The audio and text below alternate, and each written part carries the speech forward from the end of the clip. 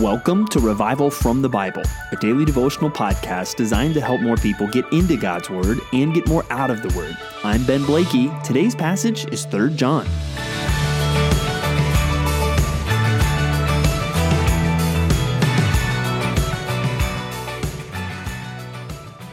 You're probably already familiar with one of the lines from our reading today, which is again a whole book of the Bible, 3 John, one of these postcard epistles, and you're probably familiar with verse 4, which says, "I have no greater joy than to hear that my children are walking in the truth." Now, often this verse gets used even by parents talking about their children, which I think is fair. As a parent myself, I don't think there's a greater joy in my life than the thought of my children walking in the truth. There's nothing on this worldly level. I would say I want more than that, to see my children walking in the truth. And all the parents listening to this podcast probably say yes and amen to that. But as you look at the context here, it seems that John is not speaking of a biological child. He is speaking of a spiritual child. This book begins by him saying, "The elder," so that's John referring to himself, "to the beloved Gaius, whom I love in truth." And it seems that the child who he's rejoicing is walking in the truth is this Gaius. He's praying for him, even for his health. And then he says in verse 3, "I rejoiced greatly when the brothers came and testified to your truth, as indeed you are walking in the truth. I have no greater joy than to hear that my children are walking in the truth." So when John says this, he's speaking of Gaius. He's speaking of someone that is someone who he would consider a spiritual descendant, a spiritual child. Now, I'm not trying to say that I think it's inappropriate for parents to use this verse talking about their physical children. If anything, that just highlights the truth of this and even elevates the way we think of people that we would consider our spiritual children, people that we have led to the Lord or people that we have discipled. We should have that same kind of desire for them that a parent would have for their child. Maybe that's just something to think about as you start the reading today. Do you care about anybody and their spiritual growth like this? But for most of our time today, what I want us to consider is really the instruction that John gives to Gaius and view ourselves as recipients of that. So I want us thinking not as much today about the people we would consider our spiritual children, that we would have joy in their walking in the truth. I actually want us to think more about how can we be those people giving joy to whoever our spiritual parents are. How can we be those spiritual children who are walking in the truth? And that's going to bring us really to then John's instruction to Gaius. And in the ESV, it breaks it down until you get to the ending, the closing of the letter, into 3 paragraphs. And each one of them, I think, says something distinct that you and I should listen to today. And there's going to be an application for each of us from each of these 3 paragraphs. And the first paragraph, I'd sum it up this way. One takeaway from that for you is you should support good ministry.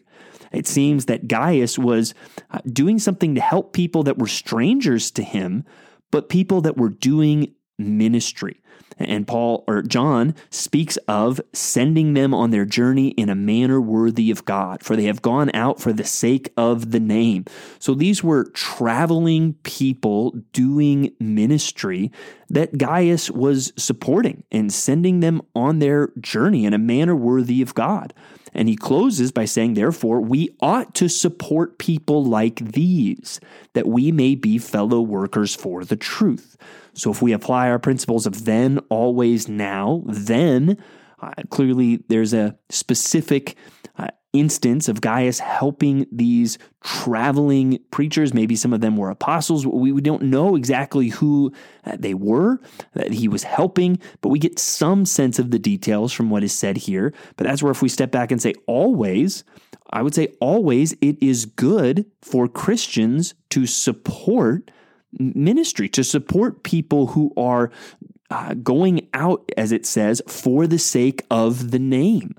Not everyone necessarily can do that to that same level, and so it's good for people to support them, whether that could be even just your own local church, to free up people in that church to full-time devote themselves to the ministry of the church, whether that's various Christian ministries or missionaries, right? We think of those things throughout church history, and so then I would say now it is good. We ought to support people like these, people that are doing something for the sake of the name.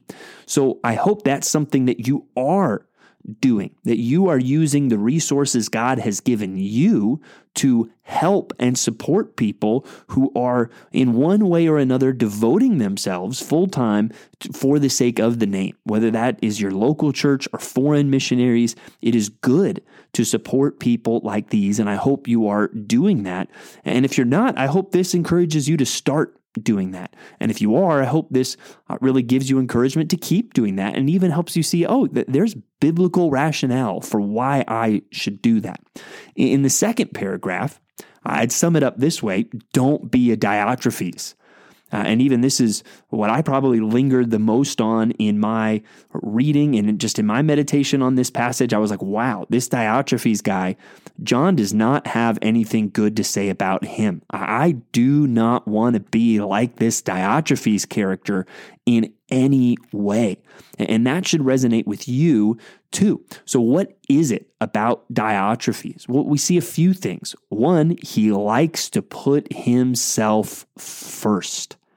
The next thing is he does not acknowledge our authority. And then a thing we see towards the later end of the paragraph, it seems that really it's his way or the highway, because he refuses to welcome the brothers and he stops those who wants to and puts them out of the church. So as he's showing his way in leadership, it's his way or the highway. And that is not what God wants a leader, and that's not what God wants any Christian to be. So think through those things. He likes to put himself first. Examine your own heart in that. Do you find yourself putting yourself first? It could be you're always looking for a position of leadership or a position that is in front of other people. It could be as simple as, hey, take note of your conversations. Do you find yourself talking way more than anybody else? And the content of what you're saying, does it come back to you and what you are doing frequently? Even just in something as simple as daily conversation, are you putting yourself first? Or are you seeking to learn more about others? We should run away as fast as we can from any way that we see ourselves putting ourselves first. Another thing about Diotrephes is he doesn't acknowledge authority. Now, you need to realize God has given you some sense of authority. We see authority in the home, we see authority in the workplace, we see authority in society, and we see authority in the church. And so in all of these areas of your life, you are interacting with some kind of authority. Do you find yourself constantly going against and striving against the authority in your life, and even finding ways to discredit authority in your life? We need to be very careful of that. Of course, many of the authorities in our lives will not be perfect. In fact, some may do wrong and unjust things, and it is not, as we've seen even in Scripture, sometimes Christians will point those things out. But our default that we see throughout the Bible is we seek to follow God-ordained authority. And you need to strive to make that the pattern of your life. And think, especially those of you that are parents or grandparents, just even think of what you're passing on to your kids. Do your kids always see you complaining about your boss or yelling at the referees at their sporting events? Or are you just showing them that my life is raging against authority? Well, then don't be surprised when your kids are raging against your authority. We need to watch ourselves in that. That's a Diotrephes thing. And then we see, obviously, it influences talk. He's talking wicked nonsense. That seems to be an extension of his failure to acknowledge the authority of the apostles here. But then we see it's his way or the highway. Now, there may be times, especially if you're in some position of leadership, where you have to make a decision, right? Where, hey, it comes back to you and you've got to make a decision. But the heart of a good leader should not just be, I'm just making preferences that, again, I'm making decisions that are preferences, that really this is connected to him. It's putting himself first. You're not making decisions that, hey, I think this is what is best for the good of everyone and for the good of the mission of whatever it is that I'm leading. No, I'm making decisions that are best for me. And that's my concern. And if people don't like it, they can leave. That's not the spirit that any of us should seek to have. So don't be a Diotrephes. Kind of an opposite of that in verse 11 in that paragraph is we should seek to follow good examples. Verse 11, beloved, do not imitate evil, but imitate good. Whoever does good is from God. Whoever does evil has not seen God.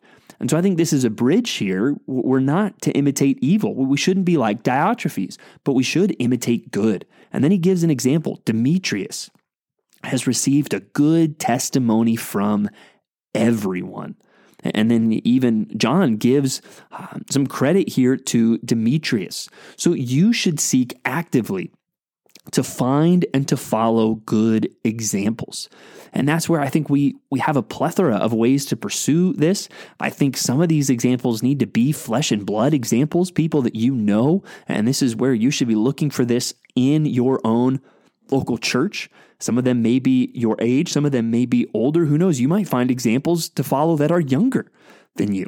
I think also as Christians, we have biblical examples. Think of Hebrews 11. And we live in a day now where even just through the resources that we have, books and so on, we have so much access to things like Christian biography, to look at examples of people that have received a good testimony from everyone, that even their testimony has now outlived them because it's so clear how faithful they were. We should be seeking those examples and seeking to follow those examples. There is no greater joy than to hear that your children are walking in the truth. And that probably gets all of us praying for our physical children or grandchildren, or praying for those that we have led to the Lord or ministered to. We will find no greater joy than seeing them walk in the truth. But I want you today to think about, are you walking in the truth? Are you giving joy to those that have ministered to you? And you can do that by supporting good ministry, by not being a Diotrephes and putting yourself first, but by following good examples. Thanks for digging into God's Word with me today on Revival from the Bible. For more resources, check out revivalfromthebible.com. To learn more about Compass Bible Church Treasure Valley, go to compassbible.tv. The grace of our Lord Jesus Christ be with you.